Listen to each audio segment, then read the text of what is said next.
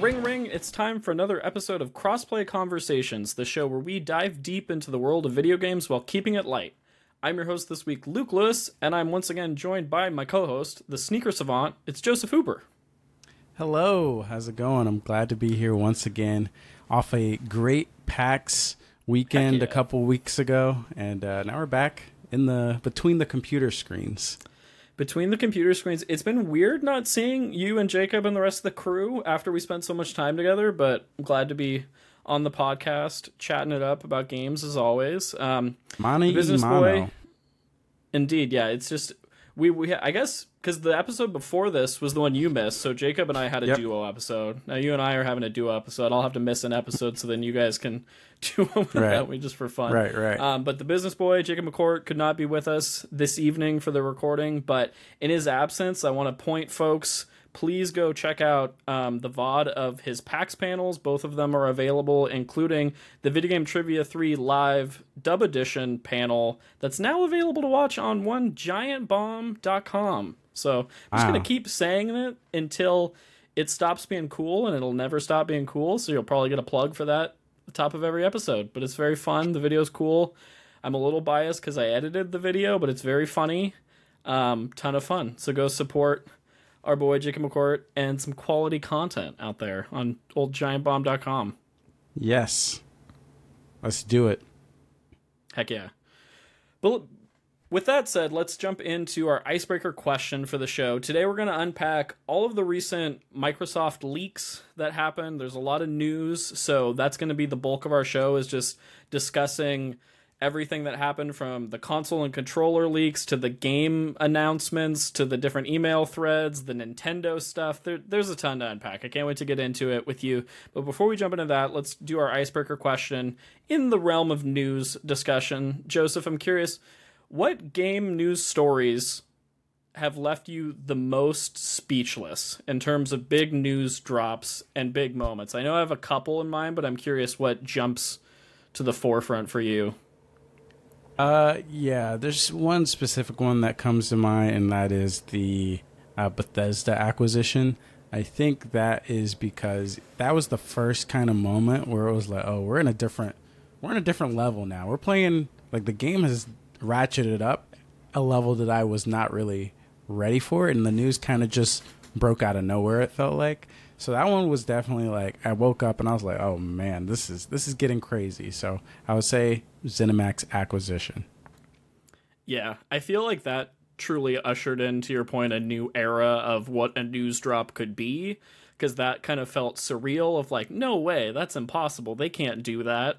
So then when Activision happened later, it was surprising, but less so, in a sense that, like, it was like, oh, Microsoft is capable of anything, which is ironic that now we're talking about a giant news leak from Microsoft, because it does seem like some of these big news stories all involve their company, all involve internal documents, all involve stuff that they may or may not have wanted shared at the time it was revealed.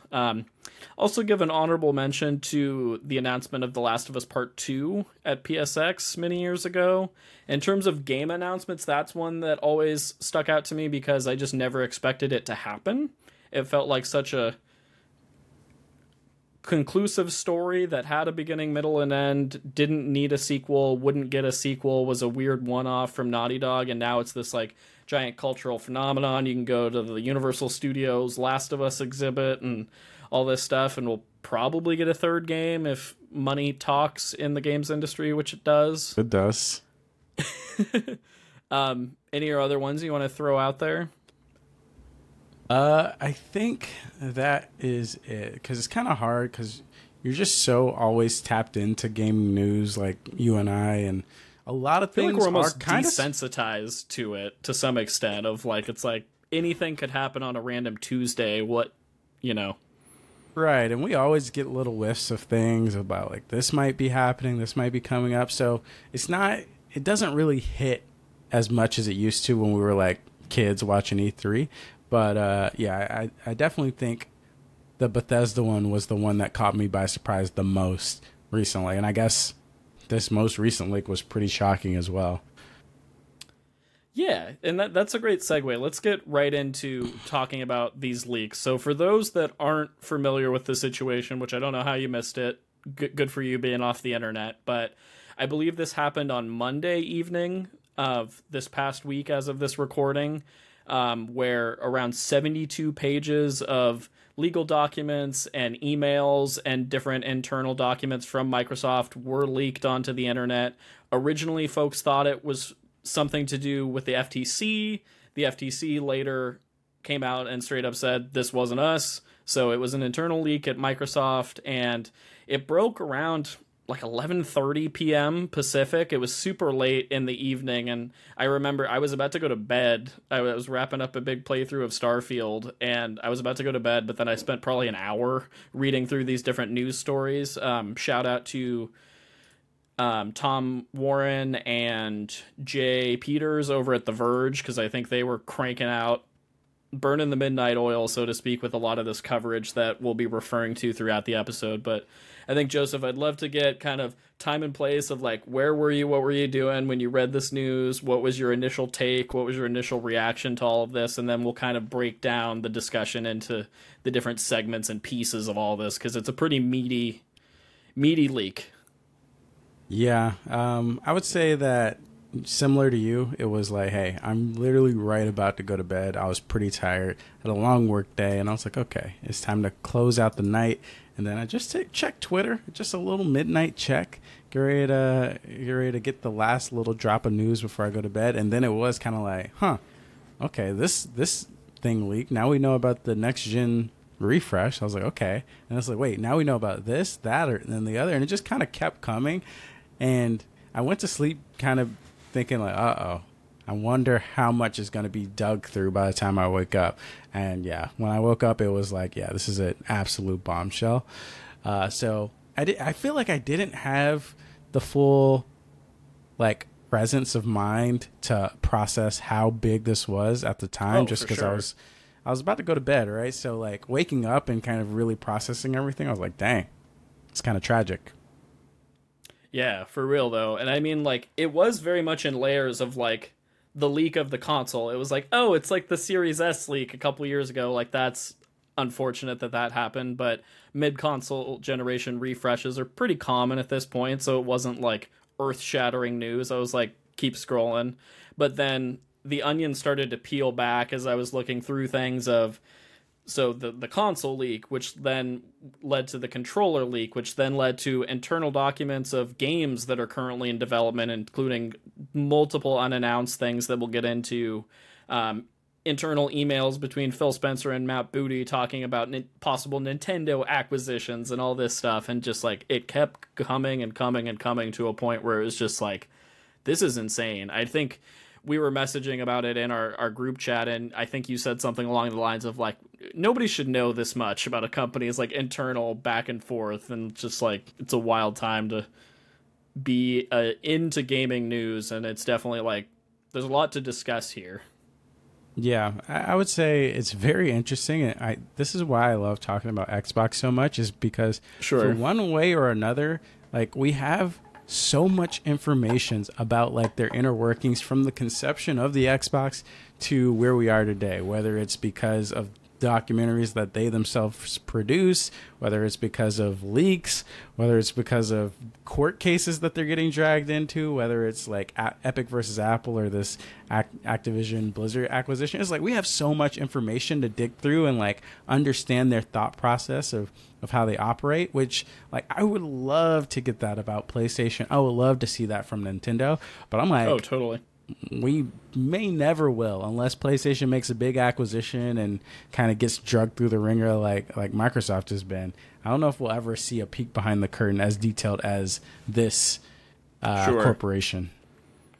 And to your point about the other big publishers and console manufacturers, this leak in and of itself was very telling about Nintendo and PlayStation in a way, in terms of the information we got about sales data of different game franchises and these different conversations about acquisitions and like other players that were probably in the conversation to also acquire or be acquired, depending on like the size of the organizations we're talking about. But why don't we kick things off and start with discussing this console refresh and the controller link. So, once again, pulling from Tom Warren's story over at The Verge, we get an image showing a new discless Xbox Series X design, some enhanced Bluetooth features, USB-C port on the front. Kind of looks like I have one of the like older Amazon Echo like cylindrical, like my fiance Claire described it as like a dehumidifier looking object. What do you make of this thing? Yeah, so I guess I will like pull it back a little bit to Sure. for sake of making this episode relevant, even after this console maybe eventually gets publicly announced. I'll say Sure. that when we talk about mid-gen refreshes and what I kind of look at them as is I very rarely participated in a mid-gen refresh unless like circumstances just sent me to that realm, and realm was a weird word choice, but like for example the Xbox 360, I think my Xbox 360 got red ringed, so I ended up getting the Xbox 360 Slim or S or whatever, Elite which is kind of like or this, something like that. yeah, something like that. It was kind of Yeah, like yeah. it was a really small model and it had a really slim profile. It was cool. That was great. It didn't have any real performance advantage. I remember they were like, oh, Wi-Fi might be faster, X, Y, and Z. It has maybe HDMI in there. I don't know. But I remember it's like, okay, I got this. It's fine. Same thing with the last generation. I got the PS5 Slim, or PS4 Slim, just because I came really late into the console generation. I don't think I would have bought it otherwise. I know the PS4 Pro is out. I never felt the need to pick that up. So looking at this mid-gen refresh, looking at the controller and everything, the console itself, very interesting that it doesn't have a disk drive. Very interesting that it's a cylinder. I don't know if it's going to come with a stand similar to the PS5 or how they're going to swing that. I don't really have a lot of thoughts like, will I get it? No, because it doesn't really seem to offer any meaningful upgrade. But I do like the controller. I do like that they're now adding haptics into the controller. I don't like the design of it. Like, I don't like that it looks like The two-tone looks ugly. Yeah, the pants is not good. Yeah, not the biggest fan of that. But my hope is, I will say, the grips that are a part of the two-tone, I believe, are the same or similar grips as the Xbox Series Elite. And the grips are nice, so it will feel good. I just don't love the way it looks. But the thing I like is that this potentially opens up the potential for a Elite Series 3, because if they're putting haptics in the base controller, I would imagine they're going to eventually want to put haptics into the next Elite Series controller. So I'm really excited about that.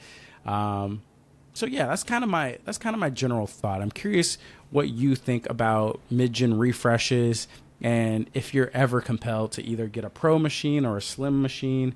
Where are you at on that? For sure. I think just back to your point real quick about keeping this episode relevant while we're discussing this news, I think it's probably worth mentioning that take all these leaks with a grain of salt. Like, we don't know what's actually going to happen, what's actually going to be announced. Half of these documents are years old. Some of them are more recent. Like, it's fun to speculate, though, and I think as we get into things, it's especially within these game leaks that we'll be discussing, I find it kind of validating to know that, like, whether or not the projects we predicted are actually happening, conversations were definitely had, meetings were definitely had, prototypes were definitely made. So, like, that's kind of cool in and of itself. But back to this conversation about mid-gen refreshes, like, I'm in a similar boat. I feel like I've owned a couple throughout the years by coincidence, mostly, of if the timing was right when I needed a new system, or if I hadn't gotten that next generation console yet, I would jump in. Similar thing, if I remember, I think in high school I traded in my Xbox 360, which at the time was kind of blasphemous, to get a PS3 because I really wanted to play Uncharted and Heavy Rain and God of War at the time. So I did that, but then several years later I wanted the 360 back, like I missed it, and so at that point, also my folks were getting into Netflix and they were using the console to stream stuff. So it was like, well, we should have one for streaming purposes for parent use and then have one that I can use So then we got a 360 again, and it was that black Elite model, I think, that was a little more space age looking, supposedly red ringed less. I don't remember having any tech issues with that, so it probably was a little more stable, at least in that regard. And then the other one I can think of that I owned is the PS4 Pro, which that I believe I bought it specifically because it was the Spider-Man bundle. I thought it looked cool as hell, so that was more of a visual aesthetic thing.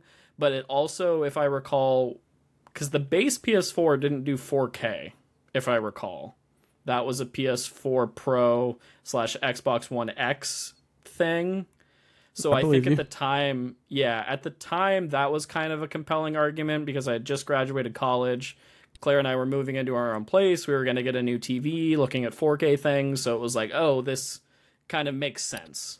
But looking at this Series X refresh, there's really nothing about this that's like, I gotta get it. I'm also a physical media fan, so like the no disc drive for me is like, well, I have the console with the disc drive, so why do I need this? I do like that it's a 2 terabyte hard drive. That's pretty sweet.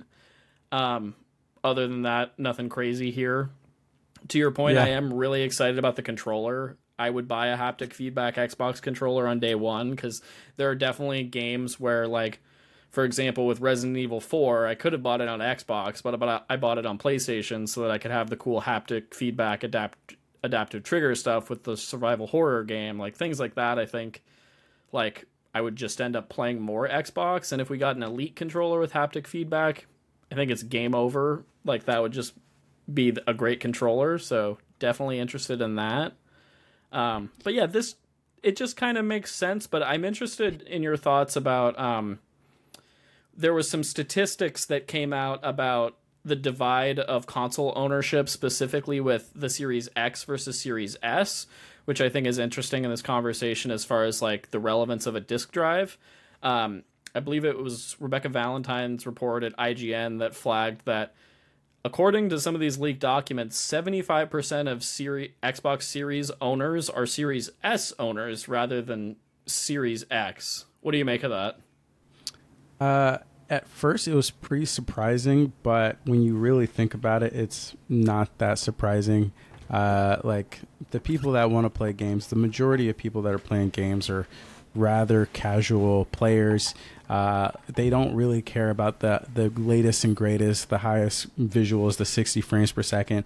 Most gamers don't even know what 60 frames per second means. So it makes sense that when presented with an option to play Xbox games, to get into Game Pass X, Y, and Z, they would go with the cheaper option.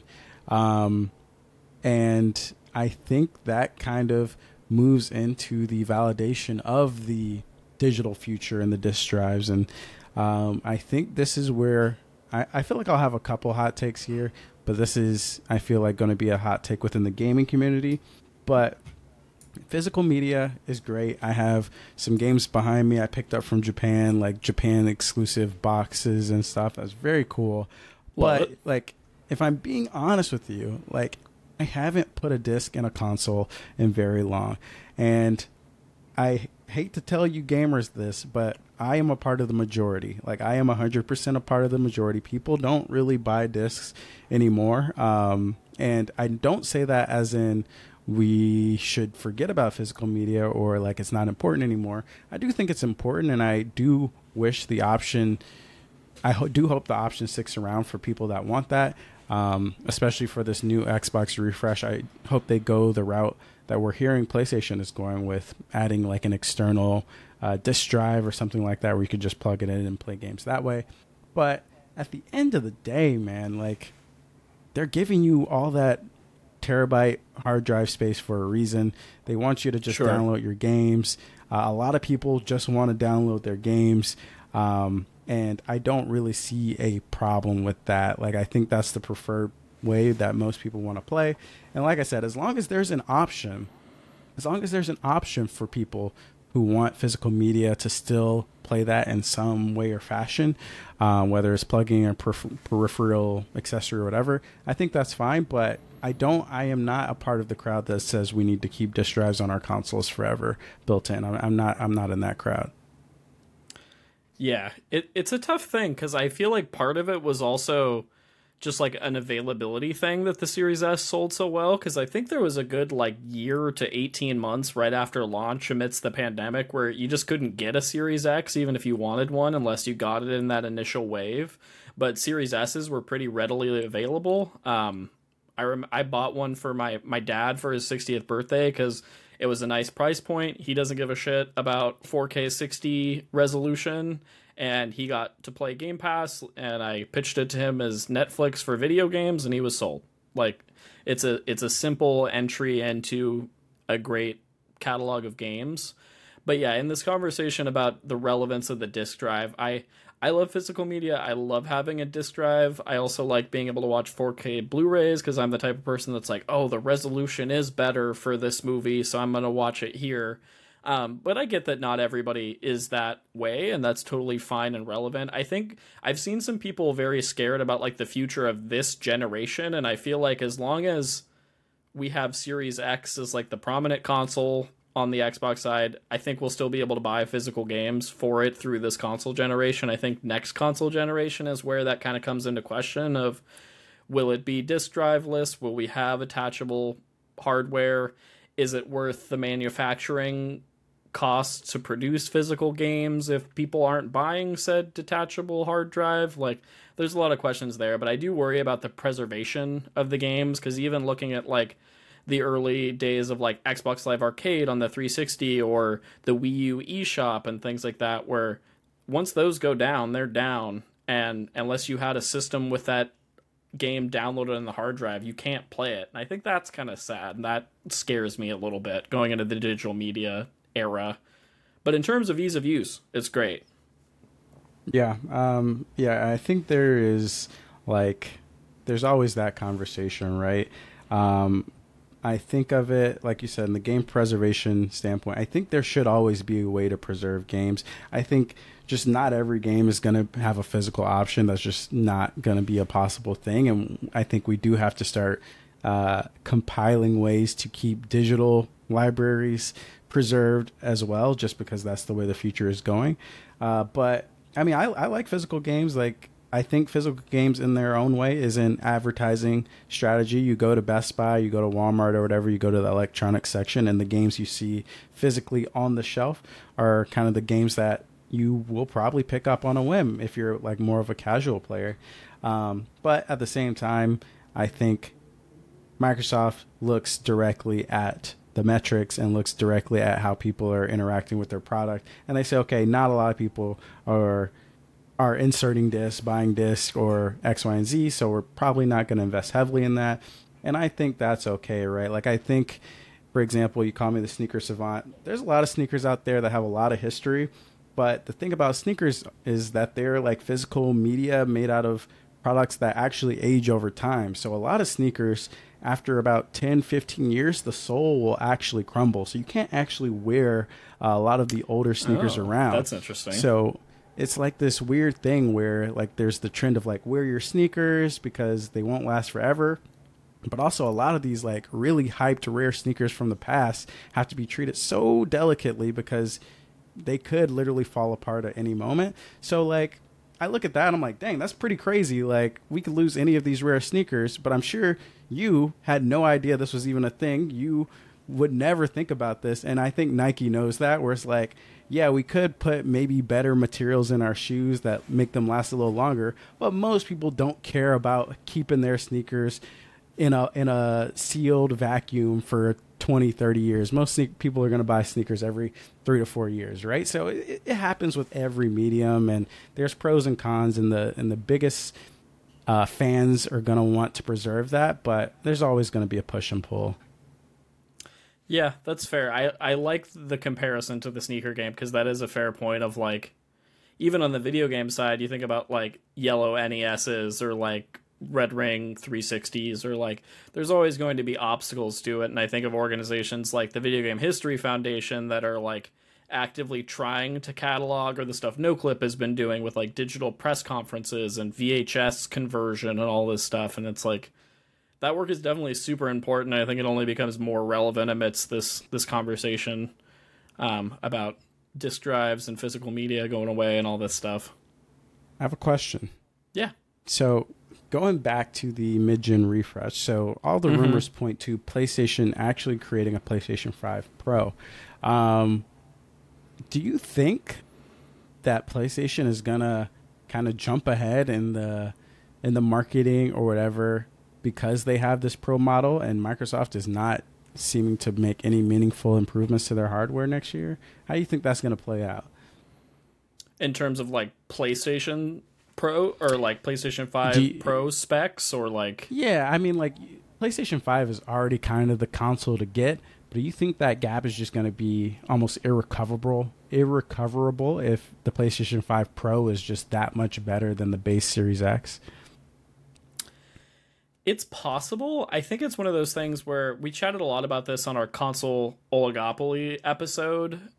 And I just, at this point, PlayStation and Xbox are doing such vastly different things. Like, I know we see in those email threads with Matt Booty and Phil Spencer that they want to win the console generation. They want to acquire what they need to like, make their platform the best. But maybe I'm too entrenched to answer this question in a meaningful way, but for me, they'll always each have their own relevance and their own like interests. And I think like I look at young folks or like friends of mine that have kids that ask me for game recommendations and that sort of thing. And you kind of have to suss out like what your priorities are if you're going for like very specific high fidelity single player experiences that you can't get anywhere else. I'd say PlayStation. If you want a breadth of catalog for your kids to play that's constantly evolving and you can get in at a pretty cheap price point, that's definitely Xbox. So like, but yeah, to your point, it's hard to say. I do think if PlayStation came out in similar fashion to, if you remember that PS4 press conference where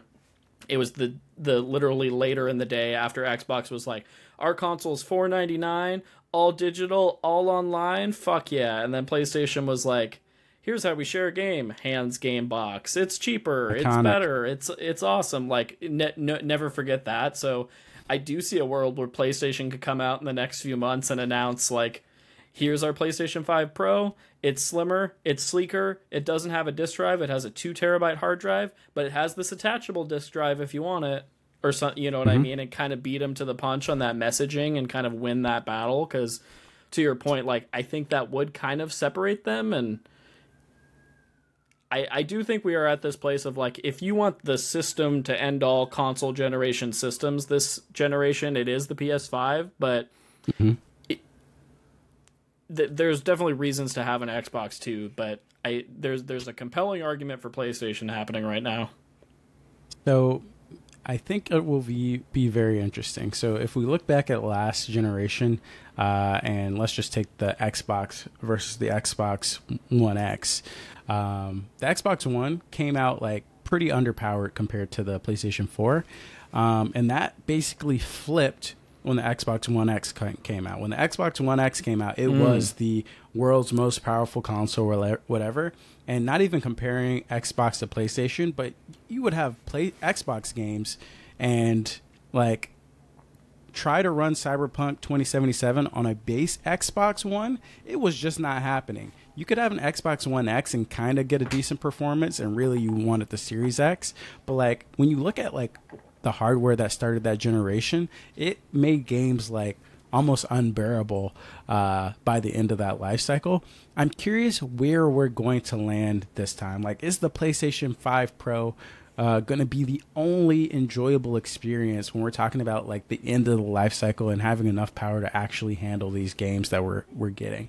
I don't know the answer to that question because I feel like even right now, the consoles still feel like they're not being maximized, or they still feel like there's some optimization issues there, where, like, I'm just like, okay, like, we're still, like, having issues with Final Fantasy 16 hitting a stable frame rate on the PS5. Like, Starfield, I do have, like, some hitches here and there. It runs mostly well, but I still have some hitches here and there running Starfield, which for all intents and purposes seems like a pretty old game, or like in terms of like the power requirements that this game is requiring. I might be wrong there, I don't know. So I'm very curious, like, by the time we end this generation, is it going to be like we're begging for a new console, or is it going to be like, hey, PS5 base, Xbox base, PS5 Pro, it doesn't really matter, it's all the same it's all the same relative realm of performance. Yeah. I think we'll definitely be at a place where I think no matter what the tech, by the time we reach the end of a console cycle, the devs have learned how to push that hardware to its maximum point.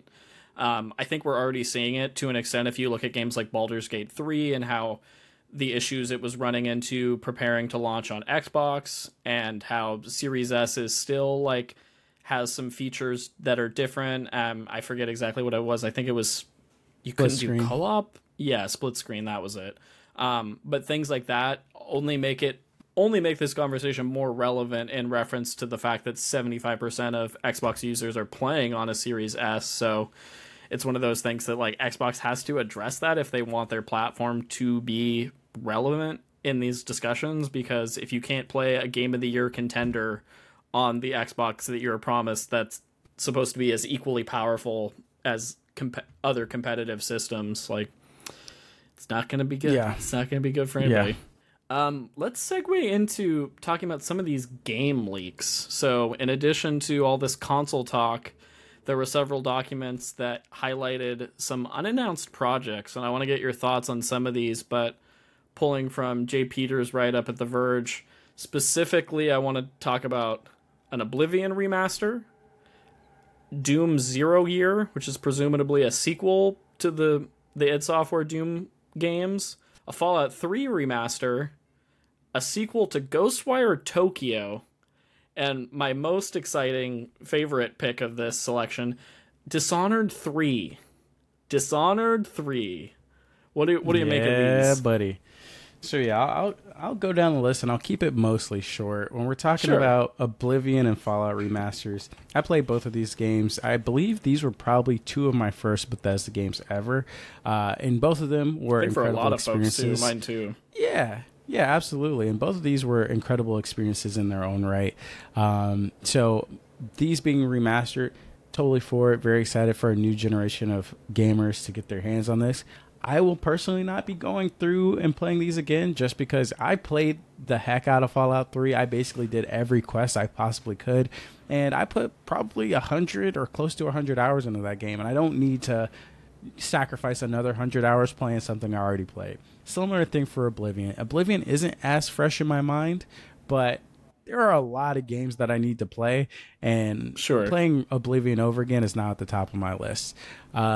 Doom Zero Year. I know people loves Doom. I know people have been waiting to figure out what it has been up to. So I'm very excited for those people. Doom is just not really my genre. Like, I like to jump into it here and there, but I feel like the motion, the fast pacedness of the game, for whatever reason, just kind of gets me a little nauseous. I don't know why that is. It's kind of weird. Literally no other game does that for me, but Doom is not my bag. It is very fast. Like, it is different than other first-person experiences for sure. Incredibly fast, yes. So Doom, I'm excited to see what it looks like. I'm excited to test it out on Game Pass or whatever, but that's not my game. Dishonored 3, come on, man. Dishonored 3, I didn't know I would ever be here. I saw the rumors. I saw the report saying, oh, it didn't sell well. People aren't buying it. Well, guess what? Dishonored fans, rise up, all right? Because we did enough, apparently. We did enough to make this game a reality. Now, I hope this list is kind of old, so I hope nothing changed.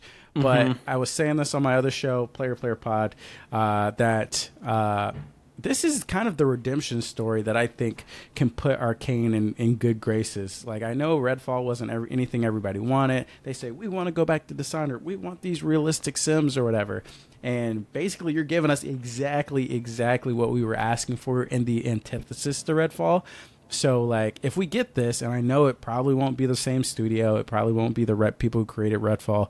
It was probably being worked on in parallel or whatever. If we get this, and it does live up to the old Dishonored games, I mean, the slate's clean, all right? Redfall is forgiven. That's all I need. And after that, that's like the Grail, the Arcane Grail. So I don't even know what comes after that. So I really hope it's around the corner. A year, 2 year. I hope we see an announcement next year maybe. But please, man, please let this be a reality. This document said fiscal year 2024. So in theory, yeah, that's the one that sticks out to me the most is like, God, I hope it's real. I'd be so stoked. I feel like I've been a stan of the Dishonored games since they originally came out. But they're so good, they're so fun. Talk about a game that's like really lives up to the you can play it how you want and approach things in different ways. Like I think it was a really revolutionary series that I think in past years, thanks to Game Pass, thanks to folks being very vocal about it, has kind of emerged from that like cult classic status to a more mainstream known thing. So I think it makes a lot of sense, and I'd love to see that one be real. To your other points, like I would be stoked for a Fallout 3 remaster. We're getting to the point where now they're remastering games from our childhood and not just like super retro games or games from like a year or two ago that don't need a refresh. We're old. We're very old. Yeah, we're getting there, I guess. So, but yeah, I would probably at least jump in. I would love to see like, because I think it's one of those things where like if I went back to Fallout 3 today, it probably doesn't look like I remember it looking, but it would be cool to have a remaster that kind of puts the rose-colored glasses on everything. The Ghostwire Tokyo sequel is a really odd one to me that we didn't touch on yet, but coming off of Hi-Fi Rush this year, being like an incredible Game of the Year contender, one of my favorite games of the year for sure, I'm surprised to see that they're delving back into a game that I didn't play it, so I can't speak to it, but it did seem like the consensus, like, it's okay. It's kind of interesting. It's fine. You know, it's not a bad game. It's not a great game. Yeah, go ahead. So, commenting on this, I will bet money. I will bet money that Ghostwire 2 does not see the light of day. After this must be this, maybe before it came out. This is the I think the roadmap. This is a 2020 document. It's a 2020 document, and I like when did Ghostwire Tokyo release? Let me see. It was last year, wasn't it? I think. Was it? I think it was. Release date 2022. So yeah, this was when they were like, hey, Ghostwire Tokyo, man, this is a cool concept. Yeah. People are gonna love it, and we already got the second one in the bag. And then they released it, and Xbox was like, maybe we just don't. Maybe make Hi-Fi Rush 2, or maybe we do The Evil Within or something like that. So I if anything on this list is not something that will come to fruition, I feel like it's Ghostwire Tokyo 2, but we'll see. For sure. They also highlight in this write-up the Indiana Jones game, which we have yet to see anything from other than that teaser trailer. Project Kestrel, and an expansion. Doesn't specify who that's from. Project Platinum, and then a vaguely named licensed IP game. Ooh, can't wait for that.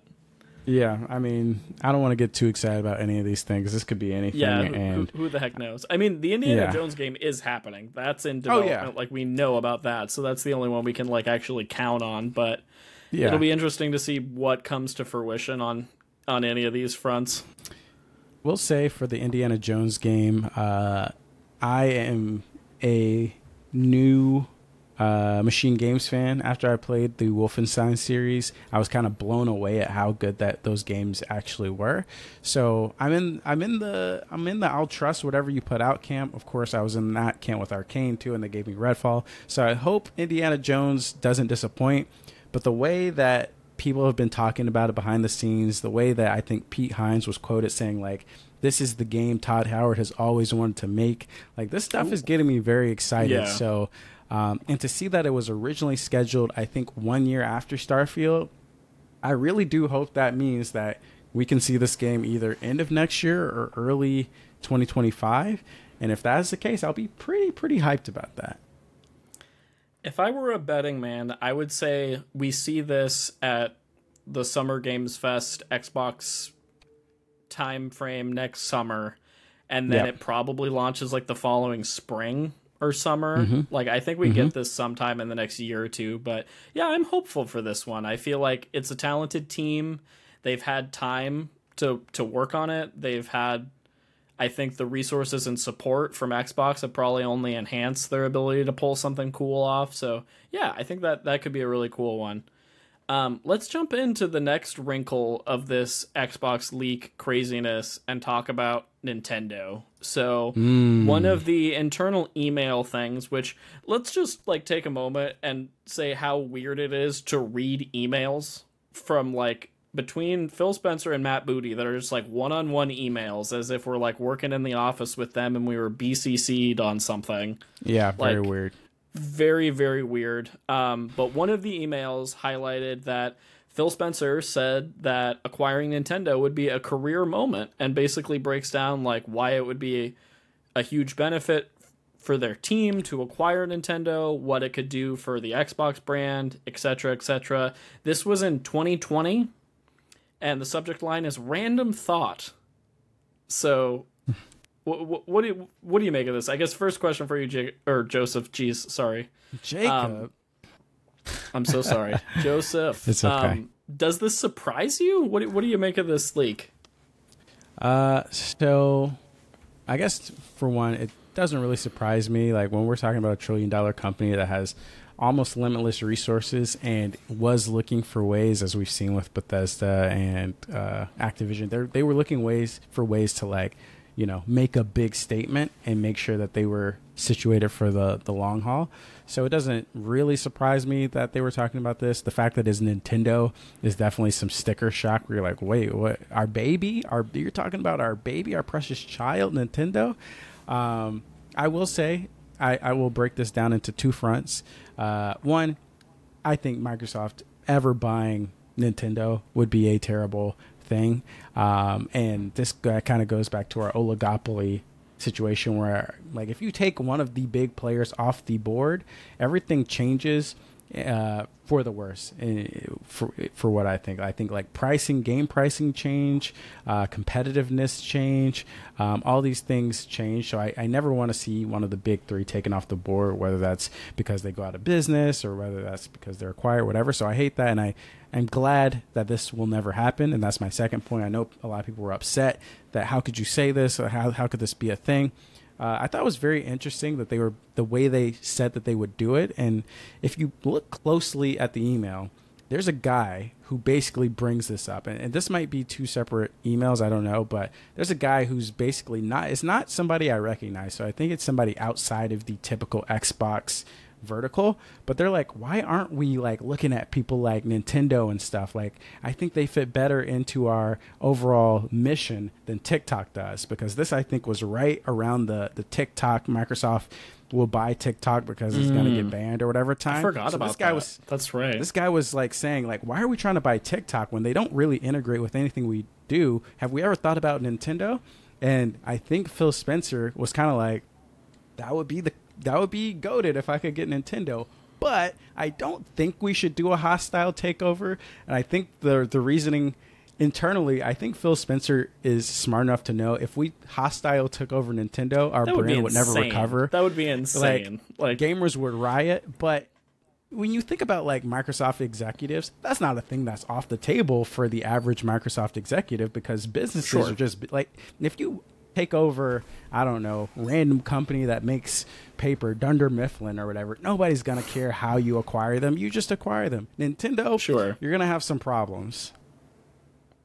Yeah, 100%. And to that, like, the fact is, like, I wasn't shocked that Phil Spencer said this, but I was shocked at the idea that it would actually ever happen, because, like, they want to make money. They're a company. They want to be successful. They want to be the biggest company. Nintendo is having a crazy year with their game releases and can't keep Switches on shelves and all this throughout the pandemic, and it makes sense that the thought crossed their minds, but it just doesn't seem plausible to me. And to your point about them keeping their brand image, like, I don't see a world where they can acquire Nintendo but still put the front that they're like community first, gamers first, play anywhere, like video games are cool, you know, this mindset that I think Phil Spencer's done a really solid job of like presenting to the audience. But yeah, just so wild. And like from a console manufacturer standpoint, it's so weird.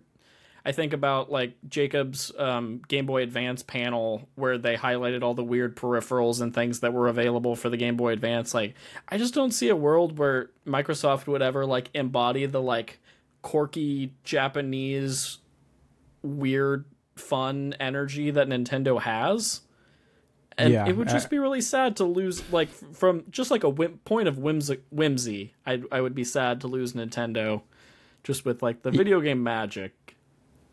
Yeah, I agree. I think that Nintendo just does not really fit into, sorry, the Xbox portfolio You're at good. all. I think when you look at a team like Bethesda, when you look at Activision Blizzard, it kind of starts to fit into the picture of what Xbox and the consoles have always been. So I think it makes a little more sense. I think it's safe to say this will never happen, right? This email was sent Yeah. pre Activision Blizzard trial. And even if something happened where Nintendo slipped up and they were looking for buyers, we've already seen the scrutiny it took just to get Activision Blizzard.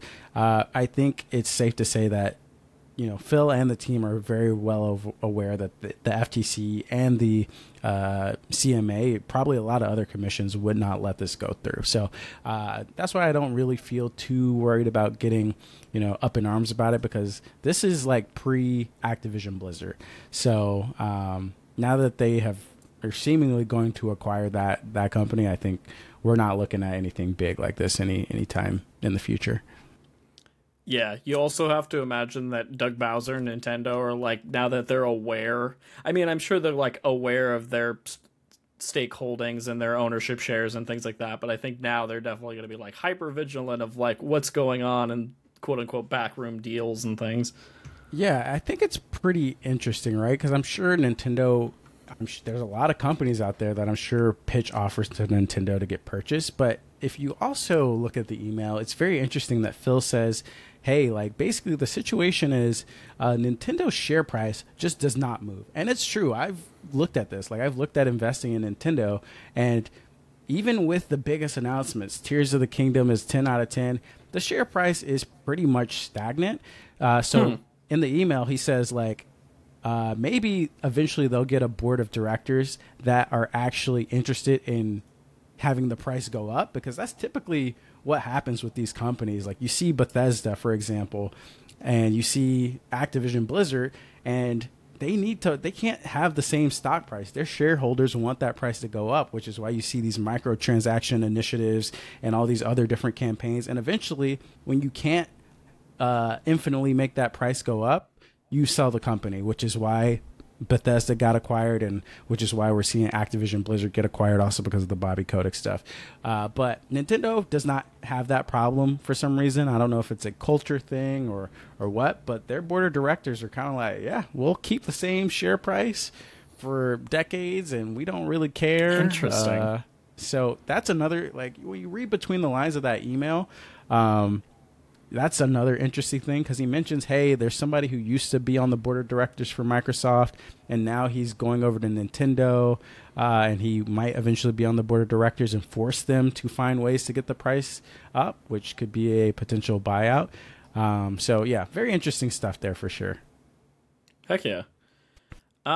Let's move on to, so then the morning after, well, I guess actually the afternoon after this all went down, Phil Spencer put out an internal memo to Microsoft employees and then also put out a tweet. So let's unpack this a little bit, because I think there's some layers. Sure. I'll read his tweet just to kind of set the stage. So he tweeted, "We've seen the conversation around old emails and documents. It's hard to see our team's work shared in this way because so much has changed and there's so much to be excited about right now and in the future. We will share the real plans when we're ready." And then the official memo to the Microsoft team was, today's several documents submitted in the court proceedings related to our proposed acquisition of Activision Blizzard were unintentionally disclosed. I know this is disappointing, even if many of the documents are well over a year old and our plans have evolved. I also know we all take the confidentiality of our plans and our partners' information very seriously. This leak is obviously not us living up to that expectation. We will learn from what happened and be better moving forward. We all put incredible amounts of passion and energy into our work, and this is never how we want that hard work to be shared with the community. That said, there's so much more to be excited about, and when we're ready, we'll share the real plans with our players. And then he goes on to basically just set up the other positive things they have coming, the launch of Starfield, the launch of Forza, glass half full outlook on this whole situation. But I think I'm curious to get your take on kind of what do you make of Phil's statements, and then what do you think the lasting impacts of these leaks are? Because I think Phil is very quick to kind of dismiss these leaks, say this was not good, but these also might not be relevant, so don't worry about it. Are they real? We'll tell you when it matters. Yeah, I do feel bad for the whole Xbox team. I think this sucks. Like, whenever all this information gets out there, is always a bummer, because I think the ultimate goal for like the people that are like working on these projects on the ground level and on the upper level is to surprise and delight people with like all the cool things they have in the pipeline. So like, it's kind of lame that we now have like a lot of these things already in the public eye, where we can expect, oh, like maybe at this announcement we'll get this or this, or maybe at this announcement we'll get this or this. So that's kind of a bummer. I do think a lot of these plans are real. I think the series refresh is very real. They got a whole image of it. So I don't think that's changing anytime soon, except Ghostwire Tokyo 2. That's not coming out. Mark my words on that. But everything else seems pretty legit. And you can kind of cross-check it with information we've already seen rumored, or that's already been public, and can tell that most of this is legit. The one thing that might change, and I don't even know if we'll have time to talk about this, but the next-gen console, very, very interesting to me. Very interesting to me. But yeah, other than that, yeah, he has to say that. What else is he going to say? It's a bummer. But I think people will... the nerds like us will have like the NVIDIA list leak where we're like, oh, this game came out. This game still hasn't been announced yet. This. But for the most part, people won't really care, I think, after. I mean, the next, we're going to get Activision Blizzard news to date ourselves. We're supposed to get the ruling on the Activision Blizzard case next week. And that's going to wash all this down the drain and start a whole nother conversation. So things will move on. Yeah, I agree. I think it'll definitely be the type of thing where now every press conference and major event, this is referred to of like, well, maybe X, Y, or Z is real and we'll see it here, kind of adding fuel to the fire in that sense. But I think there'll be a big news story in a couple weeks that then is the talk of the town and taking over the conversation. I do think it'll be interesting just to see how this affects like corporate structure at these different console manufacturers and publishers. Like, this isn't the first time a big leak has happened at Microsoft, and I'm curious how their company kind of evolves in terms of security and privacy and how they disseminate information. Because I can't think of a time where we've seen equivalent leaks from PlayStation or from Nintendo. Not that they've never happened, but not to this extent. Yeah, for sure. I mean, that's what happens when you are a part of a $1 trillion company, that gaming is only like a small slither of what you do. It's like, you know, it's so big that there aren't as many like ways to lock down the information. I remember like a friend telling me that for the PS5 or the PS4 or something, like Jim Ryan took some person to like a vault or something in some hotel to show them what the PS5 looked like or something like that. I'm like, no, at Microsoft is literally in some room, some random intern could probably walk by, see it, everything. Like, it's not that detailed. Who knows what Nintendo is doing? Like, they're starting to get leaks about the Nintendo Switch too, but they usually have that stuff tight. So Microsoft, I think, will forever be leaky. They might be a little better in the future, but it's rough. It's rough out there. Yeah. And then with the Nintendo stuff too, I think about the element of this where folks were like, was this a publicity move by Xbox? And it's like, no, it was obviously not. Like, no one's leaking 75 pages of emails. No. But like with the Nintendo Switch Pro 2, whatever they end up calling it, like, that feels like it could be kind of intentional in a way of like kind of planting a seed of some conversation, but maybe not. I digress. Are there any other elements of this you want to touch on? You mentioned the next gen console hardware. Yeah, I think that's like the last. I think we touched on the big things, but I think that's like the missing piece. Yeah. Right. So for those that are out of the loop, basically the next gen hardware vision was kind of put on like a slide deck, and it was basically like, hey, we're going to integrate cloud with the console to bring like higher performance that no console has ever seen. And there was a lot of crazy words on there, like ray tracing and machine learning and all that stuff. I am very interested at how that's going to play out. One, because I wonder if that vision is now pivoted, because they've been saying a lot that, you know, xCloud isn't the beast that they originally thought it was. But I think when we say cloud, there's a lot of things that go into that, because I think of ChatGPT, which is cloud-based computing, and you're like, wow, if we had some sort of ChatGPT like thing in the console or in the makeup of the system that kind of enhanced how you could play games on the fly, or like things could be generated or whatever, that could be interesting. I know Hideo Kojima is working with some cloud resources for his new Xbox title that they announced. So it'll be very interesting what this actually looks like in 2028 or whenever we're supposed to get this console. I think this has the most potential to change, but I really hope they maybe learn something with their graphics chip. It seems like for whatever reason, for the last couple of years, the consoles get outdated very fast compared to PC specs. And like over on PC, I'm hearing about DLSS and like all these things that make even like the weakest graphics cards, the weakest modern graphics cards, do really incredible things with games. I would really hope this next generation we kind of catch up there. Like otherwise, what are we doing? What are we doing? That's all I got to say. I'm very interested to see how this kind of compares to what the real announcement will be in, I guess, like 3 to 4 years. Yeah, for sure. I still get really skeptical anytime any of the big three talk about streaming technology rather than things running on native hardware. I don't think I'll ever lose that until it works as flawlessly as I think they want it to. But yeah, we'll have to just see what's real and what's not. Yeah, I think it's interesting too, because like you immediately think streaming, but it's not necessarily streaming. It's not always streaming that is utilizing the cloud. Sense, sure. Yeah. So, but it's so vague that you have no clue what they're talking about. So that's why I'm like, I can't wait to see what this actually turns into, because right now I'm very skeptical. I'm very confused, but maybe they hit the nail on the head and find something cool. But only time will tell. Only time will tell. I think we touched on everything, but that was a really fun discussion. Always awesome. Just getting into the news, getting into the nitty gritty. I think that's why we started this podcast, was for moments like this news drop where it's just like, man, I want to talk about this. I want to unpack it. I want to get to the bottom of things. So thank you for that. Absolutely. Do you have anything to plug? Any Can't Pause things in the works? Any cool happenings?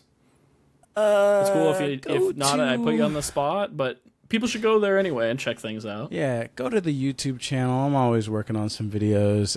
YouTube.com/@can'tpause. Also can'tpause.com as well, where I do my written stuff. Just go check it out. We got a lot of indie games we're showing off there all the time, so go give a peek there. Also, Player, video game podcast on all podcasting platforms. If you want a double dose of podcasting this week or every week, go check it out with me and my buddy Arsene there. Heck yeah, love it. I would also throw out on my end, got a bunch of PAX coverage happening. We had our episode on this podcast feed.